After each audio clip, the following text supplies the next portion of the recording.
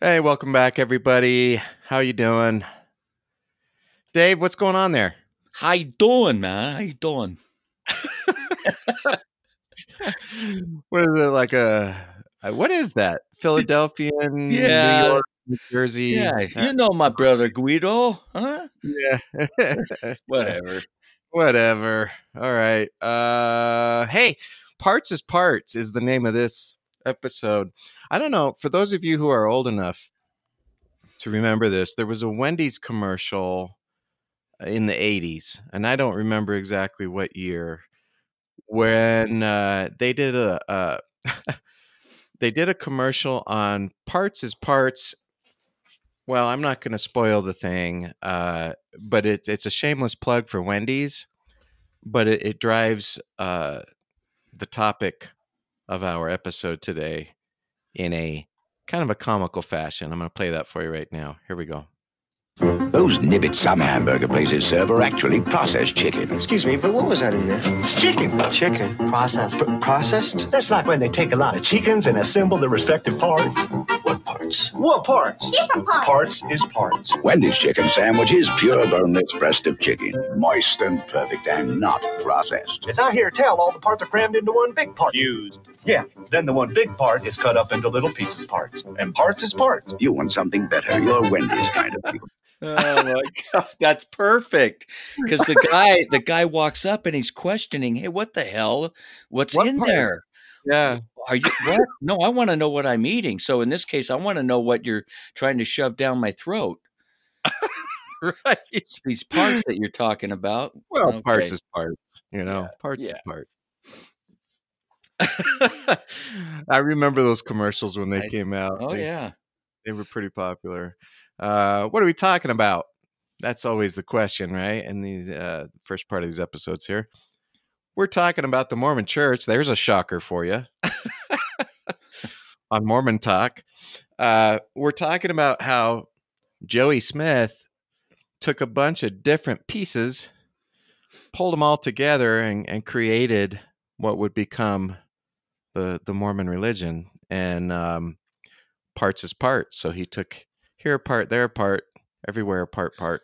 So did we end up with a 9-piece chicken McNugget, or what did it end up with? Yeah. I don't know. I think there were many pieces, and basically, so this is how I look at this, Dave, and you tell me. And I know we've got various pieces ready to kind of throw into the story here about the origin of the church and where different pieces and doctrines came from. From a high level, I see a lot of similarities to other religions. I think if it was too different, people wouldn't have been attracted to it, right? It'd be too strange. So there's a lot of basic ingredients from other religions that you will find, other Christian, especially Protestant Christian religions, and we'll talk about some of that stuff. Then you see some tweaking of existing religious beliefs that you would find in other churches. So it's the same minus a tweak here or there. And then you see some ingredients, some parts that are totally foreign, that are completely unique to the Mormon church. And so you throw all this together and you get this conglomeration that we call Church of Jesus Christ of Latter-day Saints. I'm trying to say that as fast as I can now because it's such a long name. Long handle. So are we by the way, are we going to try to hit any news or we are. Okay. Yep. Good point. And so LDS Church in the news. So Salt Lake Tribune, This Week in Mormon Land, Conference Shuffle, Polygamy Puzzle, and Temple Talk. Sounds like our titles. Yeah, it does kind of. So Rusty Nell vowed last month that next April's General Conference will be different from any previous conference. Ooh.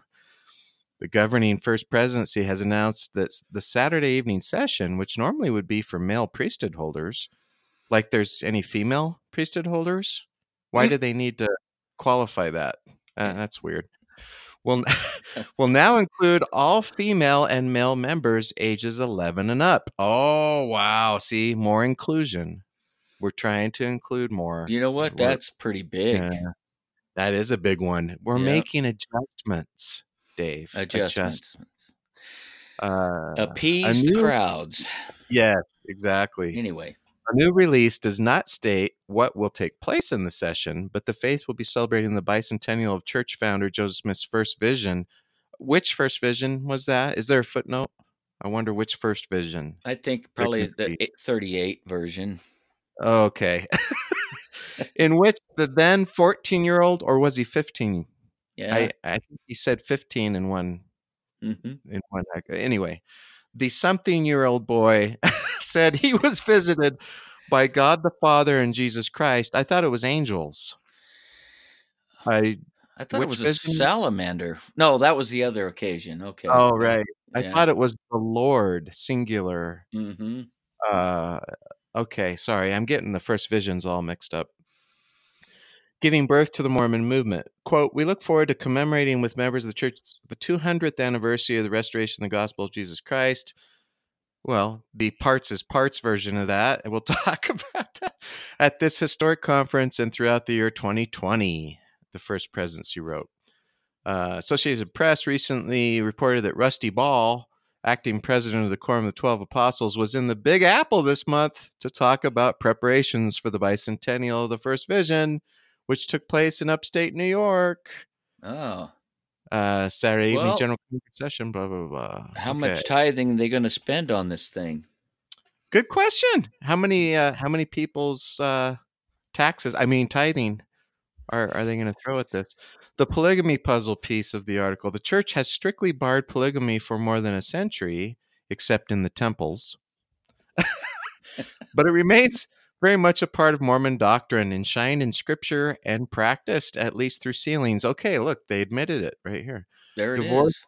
Divorced or widowed men can be sealed to multiple wives, while Mhm. such women generally can be sealed only to one husband. Generally, I don't. Is there ever a Why is case? that word there? Yeah, I don't know. I don't know that there's ever a case where a woman could be sealed to more than one husband. I think that's a typo. Church President Rusty Nell and his first counselor. We got to come up with a little slang for Dallin Oaks. Hall & Oates? No, that's dumb. No, Dallin. We'll think about it. Both married a second woman in the temple after their first wives died. So will those wives be sharing their husbands in heaven? Well, of course. Sorry. Their penile glands better get rejuvenated because I was thinking not head oaks. not You head know, oak. Oh, that doesn't really flow very well. But oak head. I don't know. It whatever. Dallo. Yeah, we'll have to think about it. What about the Western world's most famous polygamist, Brigham Young, who was sealed to more than 50 women? I think he holds the title. Go, buddy, go. Yeah, make it 72, and you've got some correlation to Islam going on there. The Salt Lake Tribune explored the issue of polygamy in the modern church and the angst, agony, and questions it still brings to faithful Latter-day Saints. We read that one last episode. That was that article. Mm-hmm. Yeah. Church backs ban on conversion therapy. Yeah, we talked about this before. Yep. We don't need to reread that kind of. And then, that's church in the news today. Interesting. So more adjustments, Dave. More adjustments are going on. Well, see, they'll justify the combination of the male and the female audience at the priesthood meeting for the first time ever because it's such a monumental occasion. But then what I see is they'll say, well, that worked out pretty good. Why don't we just keep doing that? Yeah. I don't know. Just sneak it in. Yeah. Just a little sneak it in approach. I don't think anybody will notice. Yeah. Hey, Rusty Ball, come here. Beavis and Butthead version of Rusty Nell and Rusty Ball. Somebody please make a cartoon. All right, that's in the news. How about I kind of like the old the next set. Let's get the next segment out there too, Dave, before we get into the actual meat, as they say, of the episode. That would be for your information. All right. Now, some of this will actually lend itself to the topic today, which is not a surprise. So here, we're going to start in 1865. LDS missionary Francis Hammond agrees to pay $14,000 for church's purchase of 6,000-acre lay plantation on island of Oahu, Hawaii. This fulfills his written instructions from Brigham Young to obtain lands and, quote, suitable for the growing cotton, sugar, rice, and tobacco. Ah, interesting. Don't forget the tobacco. Mhm. All right. February 19th, First Counselor Heber C. Kimball testifies of healing people with his special handkerchief, a cane, and a cloak. What? There it is. Now, I heard about the handkerchief before. You did. I but didn't. that Yeah. was something different, though. Let's see. That was back in Kirtland. Huh. Yeah, Joseph passed around a handkerchief. Okay. Yeah, so he ripped that off from Joey. This is Heber C. Kimball, you said? Heber C. Kimball, but Okay. he extended it to the use of a cane and a cloak for healing. Wow. You got a headache? Come here. Whack!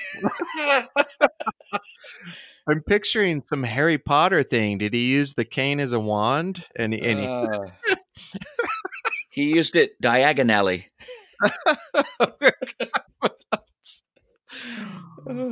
Wow. Now, this is pretty big because we've talked about failed prophecies. This is just in your face. Whoops. All right.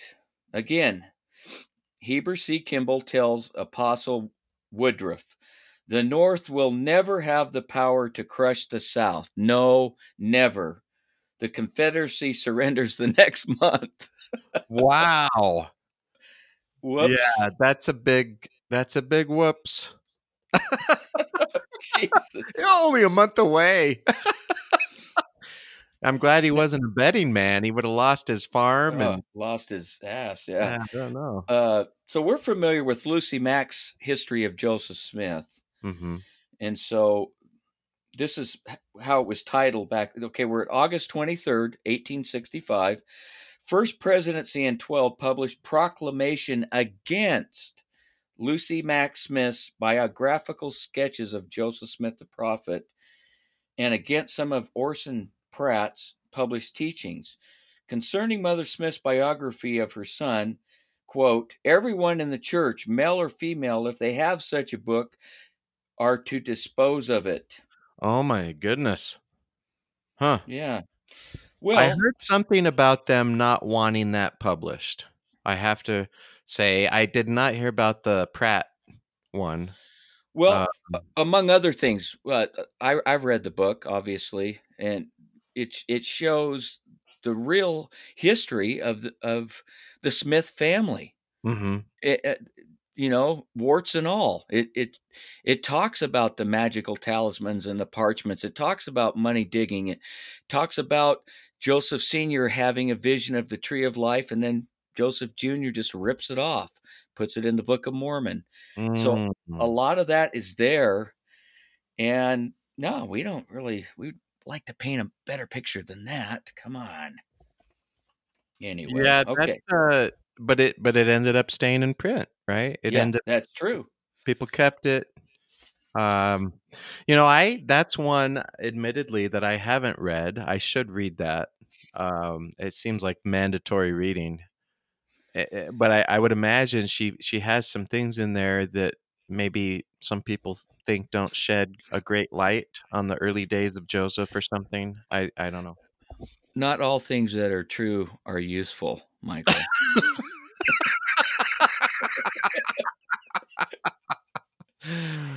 Well, I'm just thinking of a whole bunch of stuff that came from there, including that statement from her that talks about Joseph and they're sitting around the table and he's telling about the ancient inhabitants of America as if he had lived among them. That's the kind of stuff that's in that book. Right. That's where we found that Joseph was kind of like he was like the household radio talent. Like he was their entertainment. He would tell them stories, Pretty and people much. would gather around, and he had a great imagination, and he'd fill in all these details, and it was entertaining. Yeah. Okay, let's take care of our Masonic brethren now. January 22, Brigham Young authorizes J.H. Ellis, worshipful master of the Mount Moriah Lodge, really, to rent a social hall for the organization of a lodge of Masons. The worshipful master sounds like the KKK. I think that is an official title, though. That's like, Oh, it is. I know it is. I'm yeah, just saying, it come does sound on. like that, doesn't it? We worshiping other people now, or okay? Yeah, I don't know. Now, Um, okay.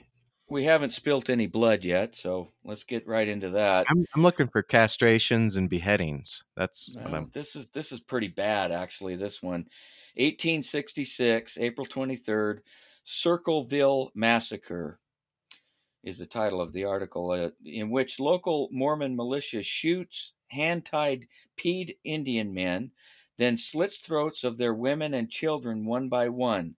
Oh my God. Yeah. Of this incident, Commanding General Daniel H. Wells, Young's counselor, writes that these brethren did what was necessary. Oh, holy shit. Yeah, the children too, man. Why Oh not? my God. Yeah, that's actually just very disturbing. That's just Oh, holy shit. and now Yeah. another mind tweak from Brigham, June 7th. Brigham Young tells General Conference it is right of the right. I think they missed a word there. It is the right of Joseph Smith's last son, David H. Smith, to be president of the LDS Church. I think he was too young at the time, if I recall. Well, I he don't. did become the leader of, the breakaway, Mm-hmm. one of those true splinters. Yeah. All right, a couple more. This is getting better here. December 11th, Brigham Young Jr. writes in his diary that a nigger is found dead in Salt Lake City with this note pinned to its corpse. Let this be a warning to all niggers that they meddle not with the white women. Oh my God. Dude, yeah. I got to read a couple more. This stuff. God. Yeah. Oh, So wow. here's one of these arguments, and this is to our point about the organization of the church. This is an example. Brigham Young preaches, according to his apostle Orson Pratt's theory, God can progress no further in knowledge and power, but the God that I serve, is progressing eternally. So there were arguments about that doctrine, The hell? Yeah. and the arguments about the Adam God theory. Uh-huh. This is within the quorum of the 12 First Presidency, fighting amongst themselves about pretty critical doctrines.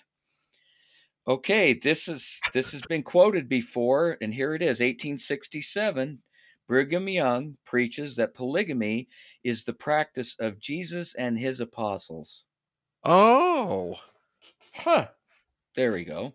So Jesus was married, or is he I don't know. He's not specific. I guess maybe Jesus got married after he left.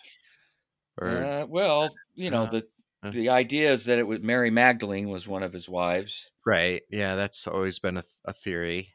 But he's saying Jesus and his And his apostles. apostles, they all practiced polygamy. All Yeah. right. Go Brigham. And screw Nephi's brother, Jacob. He got it wrong, man. Throw him under the bus. I think it was the trip over to the New World that just kind of the salt water got to him.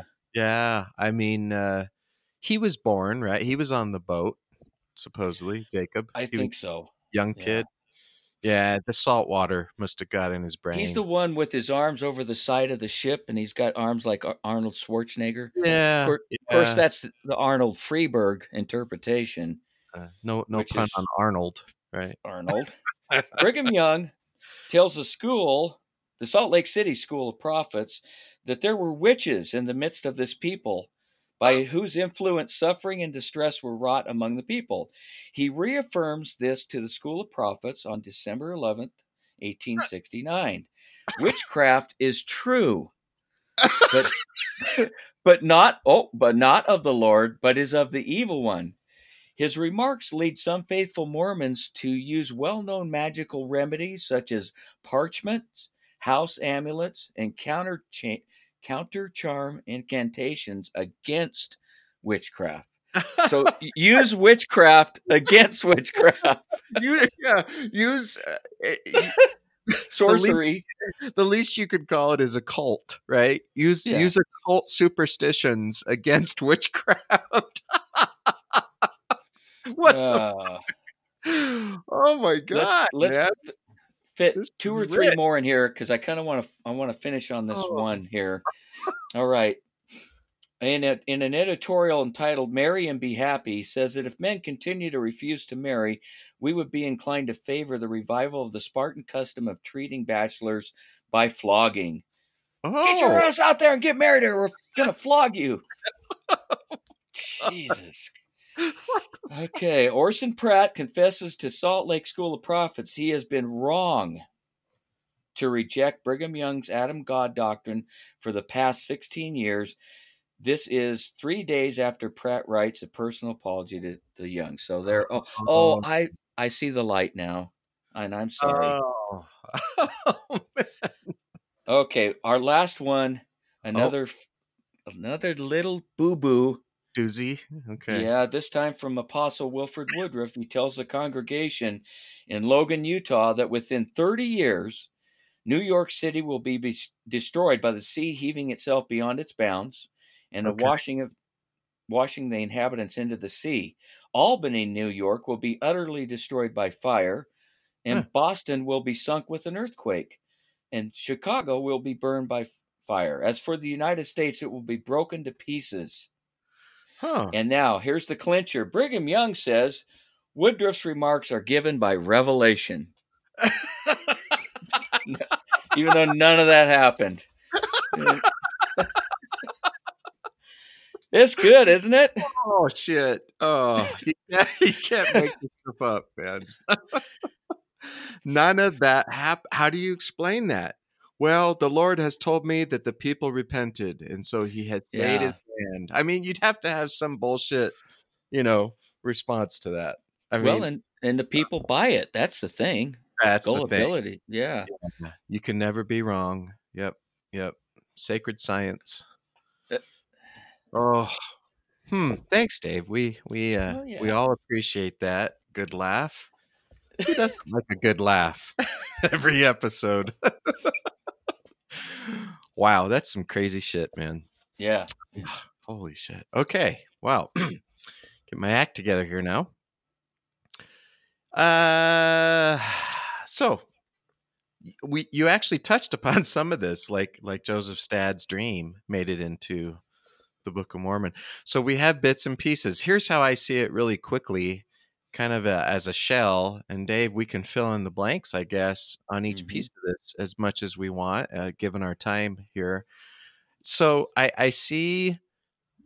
So Joseph, it starts with how Joseph grew up, because this was all who is it? Dan Vogel uses the term the fertile ground of Joseph's imagination, something like that. And Arza likes to use that as well. Yeah. His boundless imagination. Boundless.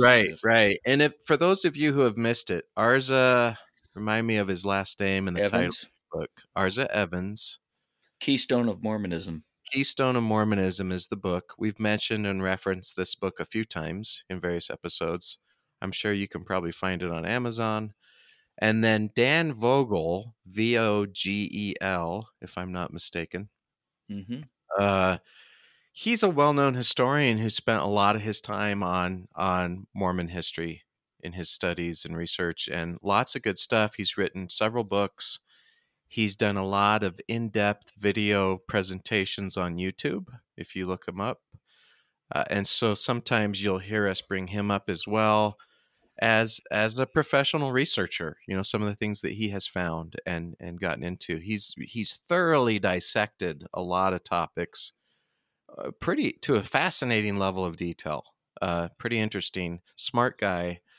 Uh, anyway, where was I going with this? So yeah, you have to look at the church as a creation of sorts of Joseph Smith. So you have to look at the quote unquote fertile ground upon which his imagination grew, besides in his head, right? So his environment, his family. That's where I see this starting.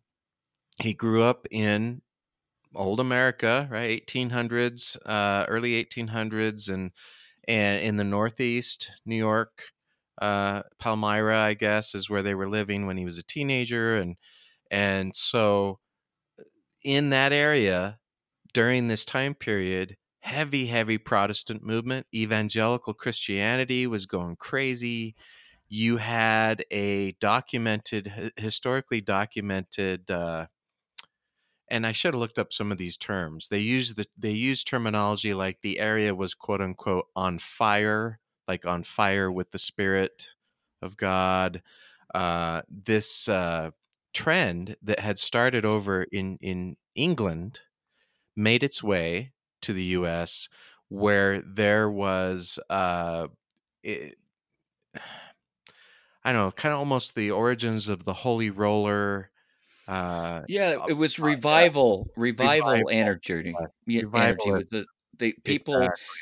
would get together and they'd throw up like a small cover, or maybe sometimes no, something for the preacher to stand on anyway. Mm-hmm. Okay, and just have open air Yeah, um, like dissertations a rock and concert. yeah, exactly. And the people would sway back and forth and they'd Yeah, sing hymns and yeah.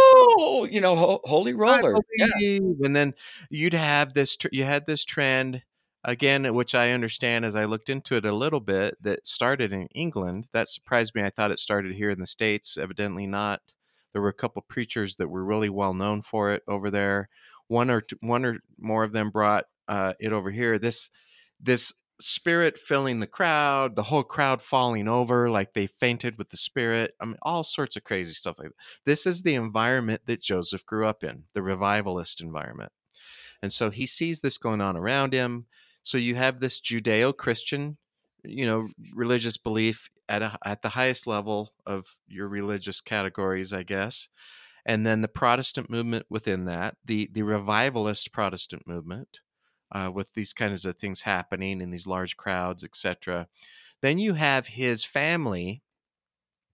His dad and a couple of his brothers had dabbled in the occult. His dad, very much so, to our understanding.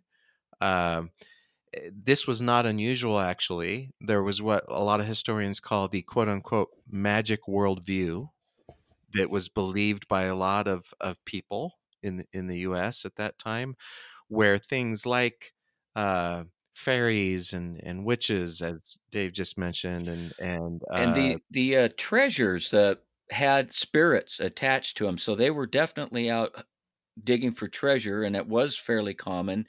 yep, And so the folklore was that there were spirits attached to protect these treasures. uh-huh, And so as you're digging, if the thing disappeared all of a sudden, it's because those spirits moved it. So it gave you a pretty good yeah, excuse to say, I know it's here, but these damn spirits, they just keep moving it around. Can I yeah. still get my 50 cents for our work Yeah, today? the rhetoric was like you did something wrong, right? Like you have Yeah. to follow Yeah. these exact guidelines and almost ritualistic steps, and you can get your treasure. And if you do any of those steps wrong, you anger the spirit or whatever. And so Joseph saw that going on. His dad was involved in part of that. But this magic worldview, fairies exist, elves and wood spirits, and divining rods work to find water or treasure, and talismans and I mean, people believed in that shit. Yeah.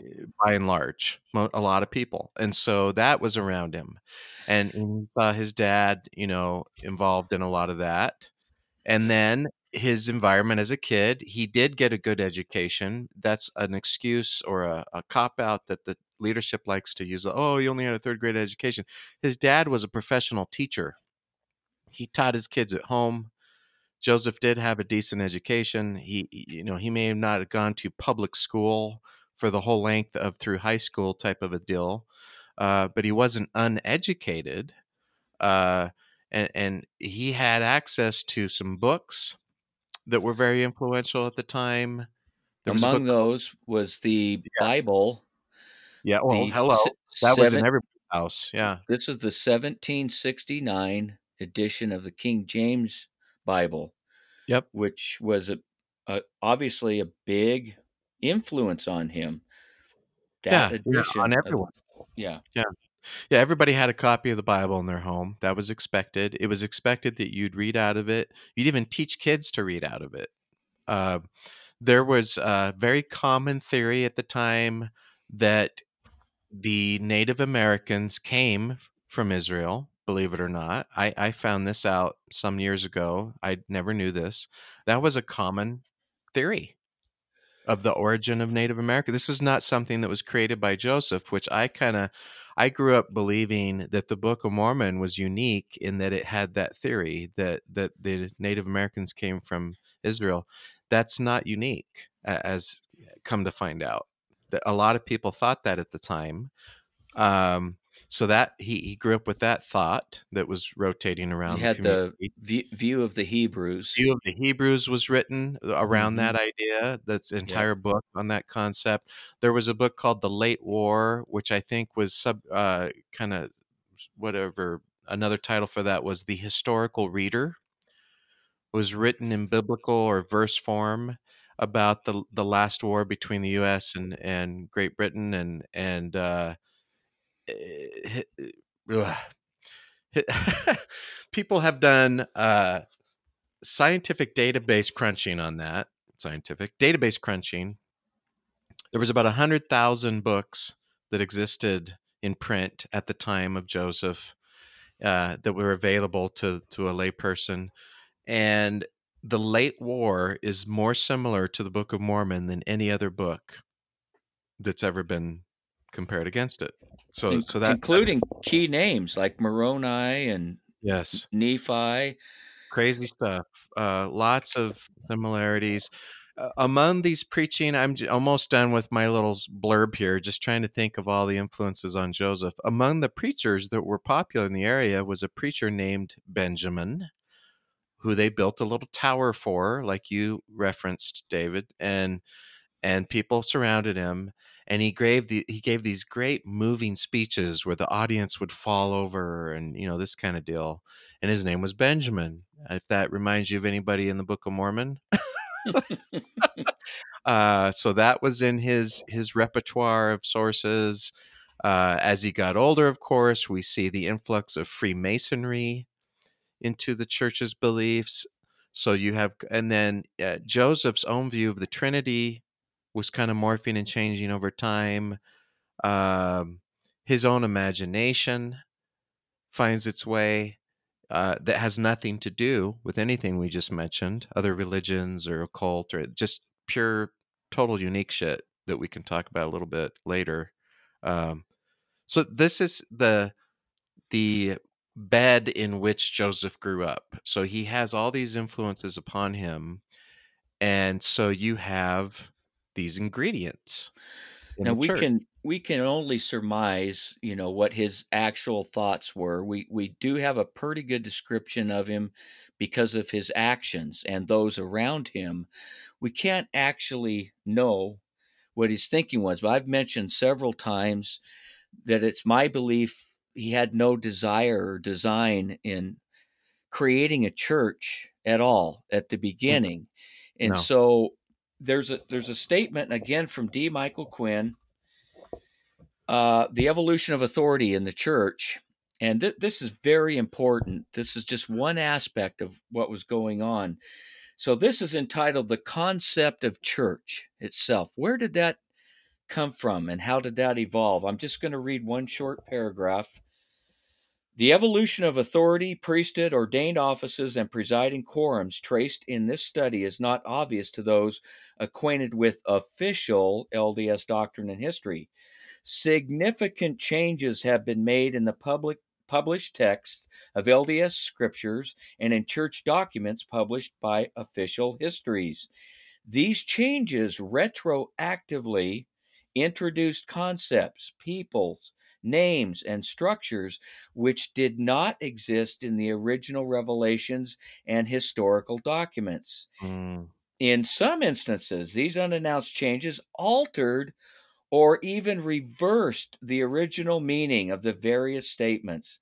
Orson Pratt was the first Mormon historian to acknowledge such retroactive changes in the Revelations of Doctrine and Covenants, which became a canonized book in 1835. Church President John Taylor also referred to Smith's right to check this out, give a portion of a revelation and add to it afterwards. We're making adjustments. Oh, Okay, the adjustments. Yes. One little Right. bit more. Beginning with Smith and Cowdery, church leaders regarded these retroactive changes as necessary because the original documents did not adequately anticipate Mormonism's later developments. Oh Now, my goodness. yeah, one last statement from good old David Whitmer. In a few years that have gone away ahead of the in a few years they have the leaders within a few years is how it should read. They have gone ahead of the written words so that they had to change these revelations. So retroactive, that's important because there's no date for the first vision. There's no date for the restorations of Aaronic or Melchizedek priesthoods. There's no teaching that there would be any such priesthoods. That kind of priesthood organization is not found in the Book of Mormon. Even at the waters of Alma, when they're baptizing, they do it in the name of they pray, may the Spirit of the Lord be upon me. And that was the only authority referenced really in the older New Testament. May the Spirit of the Lord come upon me that I may do these things in righteousness. And that was your authority. You either had the Spirit because of your righteousness or you didn't, in which case you really weren't authorized to perform whatever ordinance.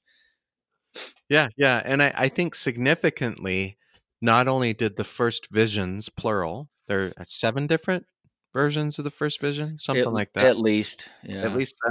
Not only did those and the restoration of the priesthoods not have dates associated with them, but Joseph, and you just kind of alluded to this, Joseph didn't even mention these things for years after they supposedly happened. His close brethren, McClellan and all of them, David Whitmer especially, because he pretty much fell away from the church, and he wrote a book several years later. And they're being interviewed in a lot of instances, and they're asked, what did Joseph say about this? Nothing. The one, who was it? One of them mentions, when I first heard this, I was really surprised. I'd never heard anything about it. And so that's that retroactive. Well, we say we have the priesthood there. It must have been given to us at some point. Let's figure out. Let's create a story. A story and a date. And so they break out of jail as far as the Melchizedek priesthood goes, and they're running through the woods for their lives. And at that moment, Peter, James, and John say, hey, this is a good time. Seriously. And so that's when supposedly they restored the Melchizedek priesthood. Hey, hurry up, would you? These guys with guns behind us. It's safe because nobody else was there, right? And nobody can contradict their story that this happened. So taking a look at it, half step back for a moment. You have a Protestant Christian religion, so all those major ingredients. You've got Jesus, that we believe in the Bible, Jesus Christ. Okay, he is the Son of God, the Savior of man. All that is claimed as we agree.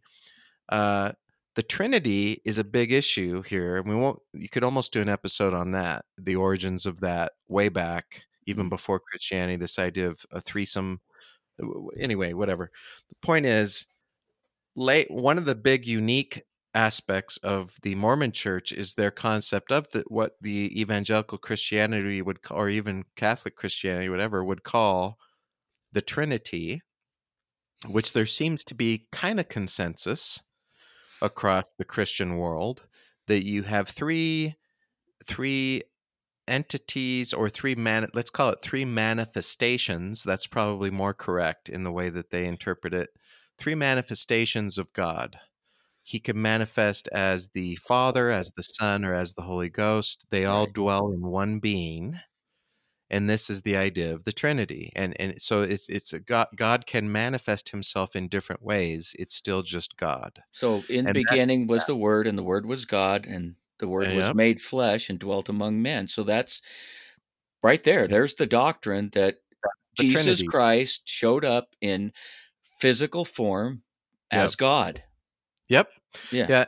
Joseph believes this for a long time. And we know this because the Book of Mormon presents God, the Trinity, in the same exact way.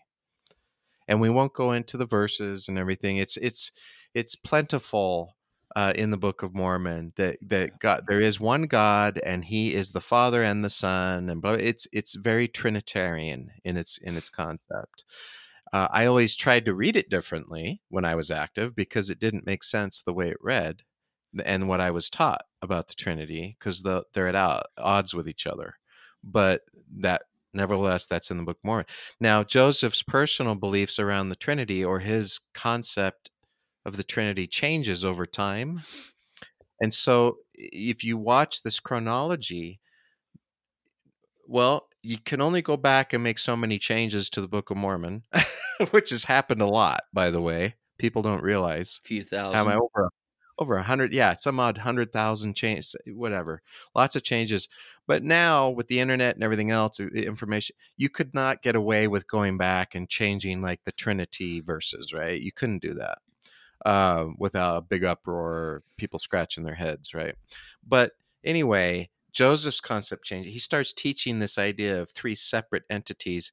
And so you see, that's actually the impetus behind some of the different first vision accounts. Yes. So the one is he sees angels. The one is he sees the Lord, quote unquote, singular.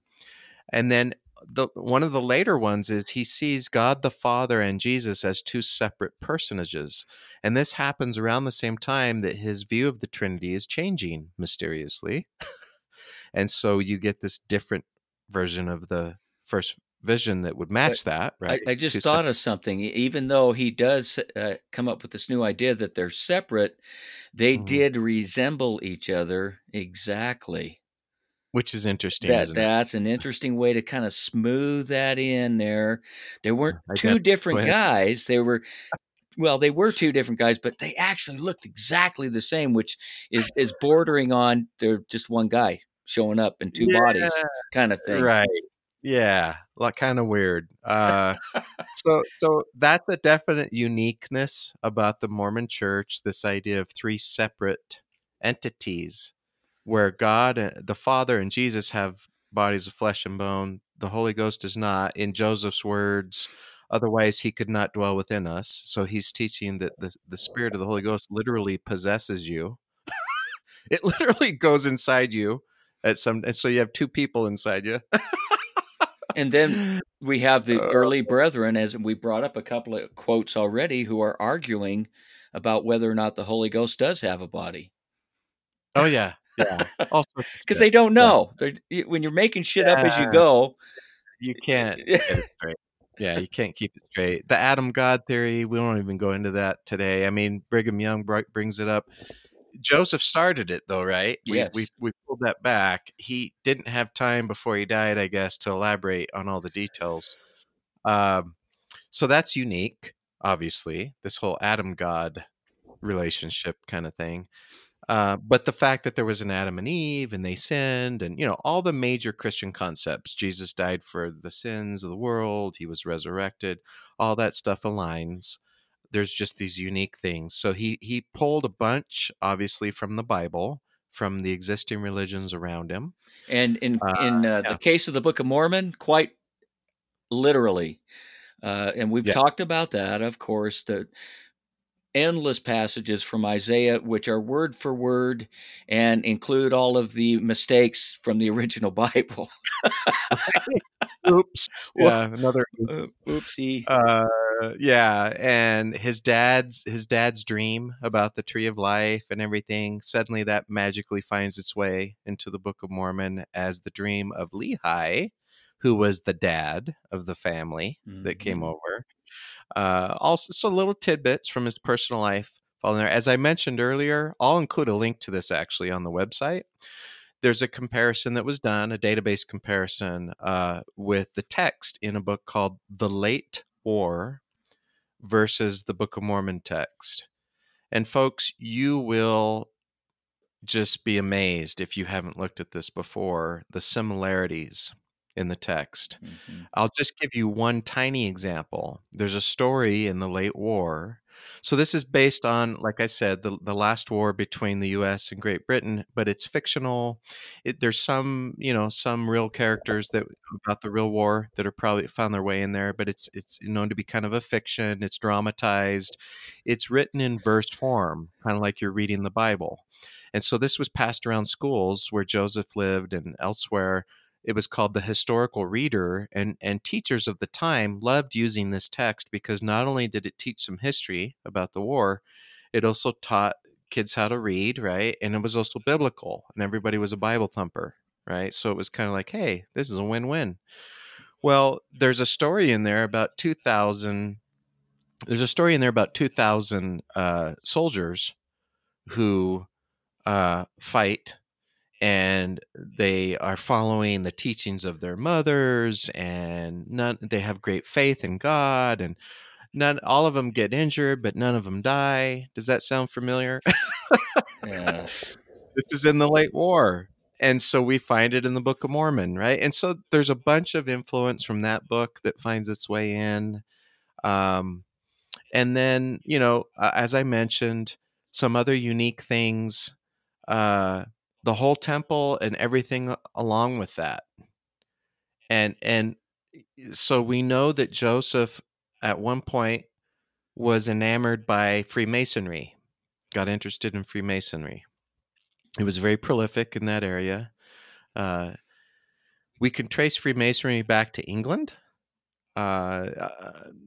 Sadly, to many LDS apologists, it does not go back to the time of King Solomon and his temple. It has nothing to do with temple masons. There are some connections to the Templars as early progenitors, if you will, of Freemasonry. But yeah, nothing to do with King Solomon's temple and all this kind of bullshit.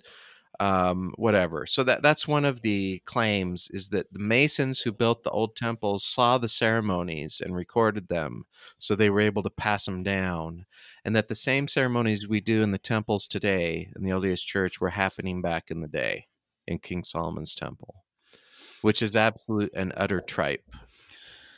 What's So interesting is if you get a chance, look at the early initiatory ordinance in the church.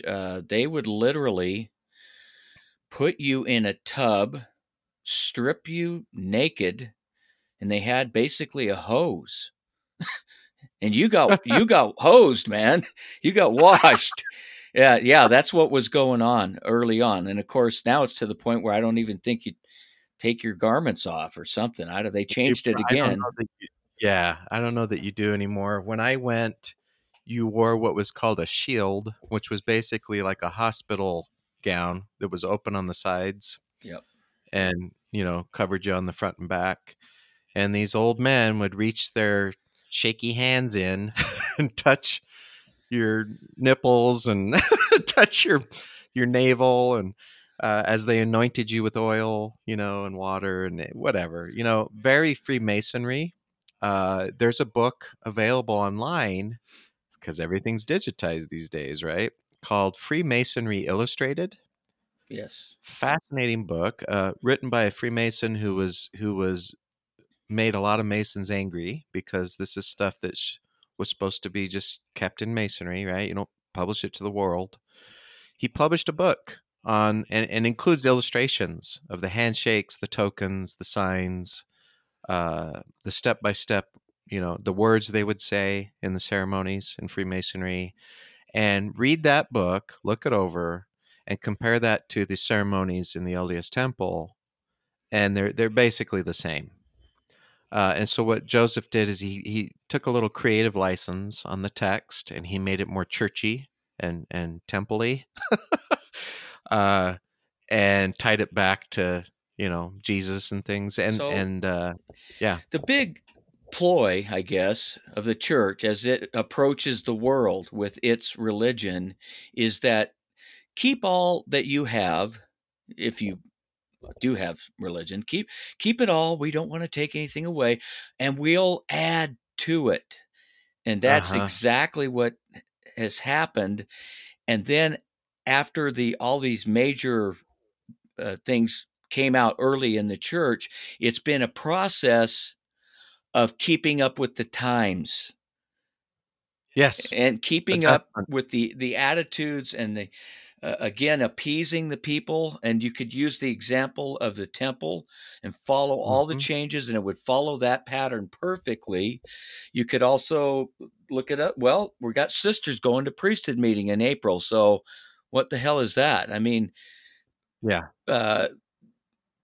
It's just really interesting. I mean, when you're creating something and you don't know what it's going to look like when you're done. Yes. Well, of course it's going to be all jumbled. Parts is parts. Yeah. I think that's is that a thigh bone, or is that, that's the chicken's lips. Oh, okay. Does a chicken have lips? The old limerick. Look, and you don't know what the future is going to bring, right? That's the big one. And here's the clincher. You're supposed to know what the future is going to bring because you're a prophet. And you're supposed to have revelation, right? And so you see, unsurprisingly, and Dave and I have mentioned quotes and things from prophets, leaders of the past, quotes from people that, like, the temple ceremony was revealed directly from God. It will never change, right? These kinds of statements. And of course, they were dead wrong because nobody could see what the future would bring. And so, initially, and you mentioned this, Dave, the evidence is that Joseph didn't initially come out to plan to build a religion. No. He just wanted to make some money. He started with the treasure digging thing, got caught, got brought to court, and convicted for being a glass looker, as they called it. So he couldn't do that anymore. Plus, Emma, when he married her dad, Isaac, hated that he did that, the treasure seeking thing. So he promised, I won't do that anymore, right? Well, he still looked in stones, but he didn't treasure seek, anymore. But he didn't go about to build a religion. I think when he started this book idea, he just wanted to sell a book. Yeah. He wanted to sell a popular book and make money publishing a book. In fact, we see that when he sends some of his guys up to Canada, and I don't remember the year, to sell the copyright of the Book of Mormon to a publisher. Hello. Yeah. Who does that? And would you sell the copyright to the Bible? If this is Holy Scripture. Martin Harris's wife almost left him because he mortgaged their farm to pay for the printing of the book. And of course, there was no immediate financial return from that venture. I don't know if they were, that'd be a good thing to know if they were actually charging. It seems like they would have had to charge something for it. So here's God's word. It's his newest word. How about $5? Right? I don't know. Well, and I guess you had to buy Bibles, right? You probably have to go to a bookstore and buy your King James, and who knows how much those were, relatively speaking. And so I guess that wasn't unusual to buy scriptures. Hopefully, and then when maybe that didn't pan out to be as lucrative as you wanted. And later on comes this idea of tithing, so we go on and on and on, right? We make adjustments over time. We talked about that. I think some of the biggest adjustments, during our lifetimes, the polygamy change is a big one. And we talked about that numerous times. Still exists in the temple, still in Doctrine and Covenants 132 as the new and everlasting covenant. But we don't practice it physically in the church, as we see. at least in the Brighamite sect, the biggest sect of the church. Priesthood change, that's a big one, right? Black men could get the priesthood. And then all the endowment changes in the temple. Right. I think those are the biggest adjustments, right, over time. And so the church continues to adjust. It's this mismatch of Protestant Christianity with a different view of the Trinity, right, that we talked about, where they're separate beings, and then some unique things. Book of Mormon's obviously unique. The priesthood concept is unique. The temple and all the stuff you do in there, unique to Mormonism. Well, And some other things, right? Like our belief in the I still talk like I'm a member. It's brainwashing, folks. The belief that there's three kingdoms. And I didn't look this up, Dave. I think I did years ago. Does anybody else believe that in Christianity, that there's more than just heaven and hell? not in Christianity. No, I don't think so. No, That's unique. So yeah, parts is parts, right? Here a little, there a little. Here's some unique little sprinkles to put on top. well, and then it gets really bizarre with some of the stuff from the Book of Abraham about all the planets, and then we were intelligences before we were spirits. So he Mhm. definitely had, some things that maybe he should have just kept his mouth shut. I don't know. I I wonder don't know. what the motivation was. It's like, we kind of an ego trip is what I'm feeling or seeing there. It's I like, think so. I know something nobody else knows. Yeah, Eh, that's a big ego and thing. if you Sure. if you join the church, maybe you can come to know these things too. You can find out too. Yeah. Yeah, you can be special. Yeah, speaking of that, that's another unique thing, right? It's unique to the Mormon Church. This concept of the nature of the pre-life, before we came here. No other Christian churches go to that level of that I'm aware Mm-mm. of the state of that existence, and then especially the afterlife. Very unique. Most Christian churches will tell you um, you're just basically an angel, to God if you go to heaven, and that's it. They quote the verse from Jesus, like, "No man is given or take however that verse goes. No man participates in or is given in marriage after the resurrection." In other words, you're not married when you die. You don't keep your spouse. You're all just angels. Families don't continue after death, and so that was unique. Joseph's idea of oh no, you stay married, you have your families after you die, and then it goes crazy, right? You get to the point where you can be gods, you can create your own planets. It's like science fiction at that point. Um, Goes way out there, right? Yeah. I mean, Um, I don't know where he got some of those ideas. I think if the man would have applied his creativity as a science fiction author, like a Jules Verne type of guy, I think Jules Verne was writing around that time period, yeah, 1800. 18. Yeah. Yeah. He may have done all right as an author because he had a hell of an imagination, you know, and maybe life would have been a little better without the Mormon Church, Wow. you know? So Uh, yeah. people are leaving in droves, but they are continuing to join as well, so that it is somehow appealing to some people, and it's the usual ploys, the missionary. Well, not only can you have more than what you have now, look at all and they immediately grab them socially is what I see. They get them to Yeah. church, they get them to some fun functions. Look at, these are all your brothers and sisters now. You just expanded your Mhm. family. We're all Yeah. going to take care of each other. And that's Social circle. pretty goddamn appealing. It is. You It know? is to most people. You're right. Social circle. You don't know the shit about the church. You're not told, of course. And I guess in that situation, you don't really have a reason to try to find out. No. Right? You believe what you're told in the missionary lessons. You come to church. You see this great group of people. You're like, wow, everybody seems friendly.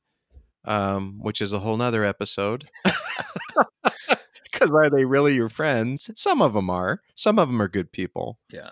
You know, a lot of fakeness going on, a lot of image.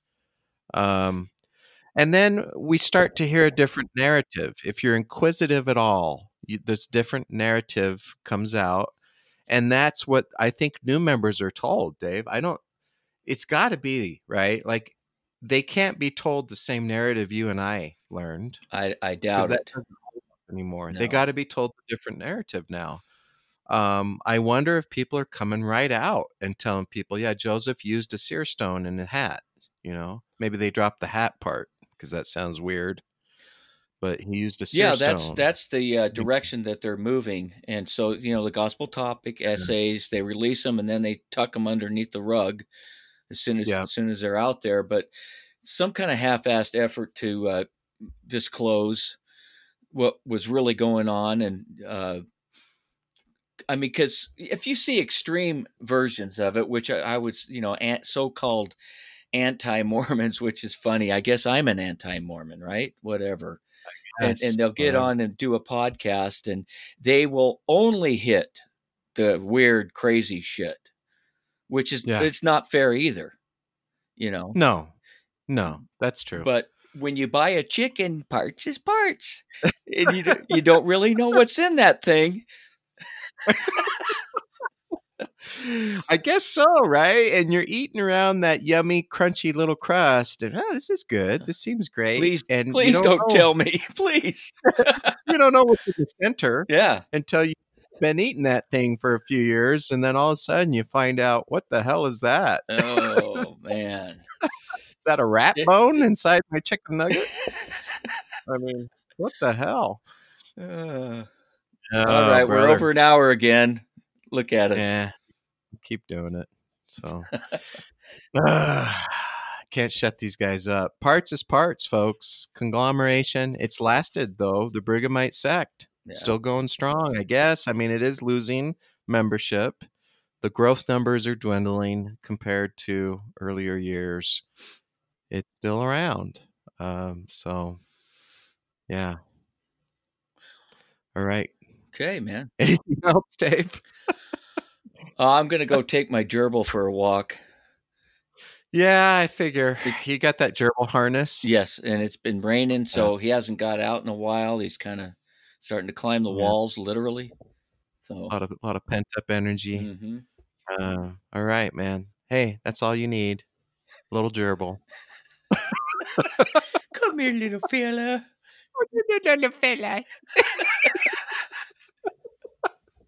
Oh, all right, man. Catch you guys later. Adios.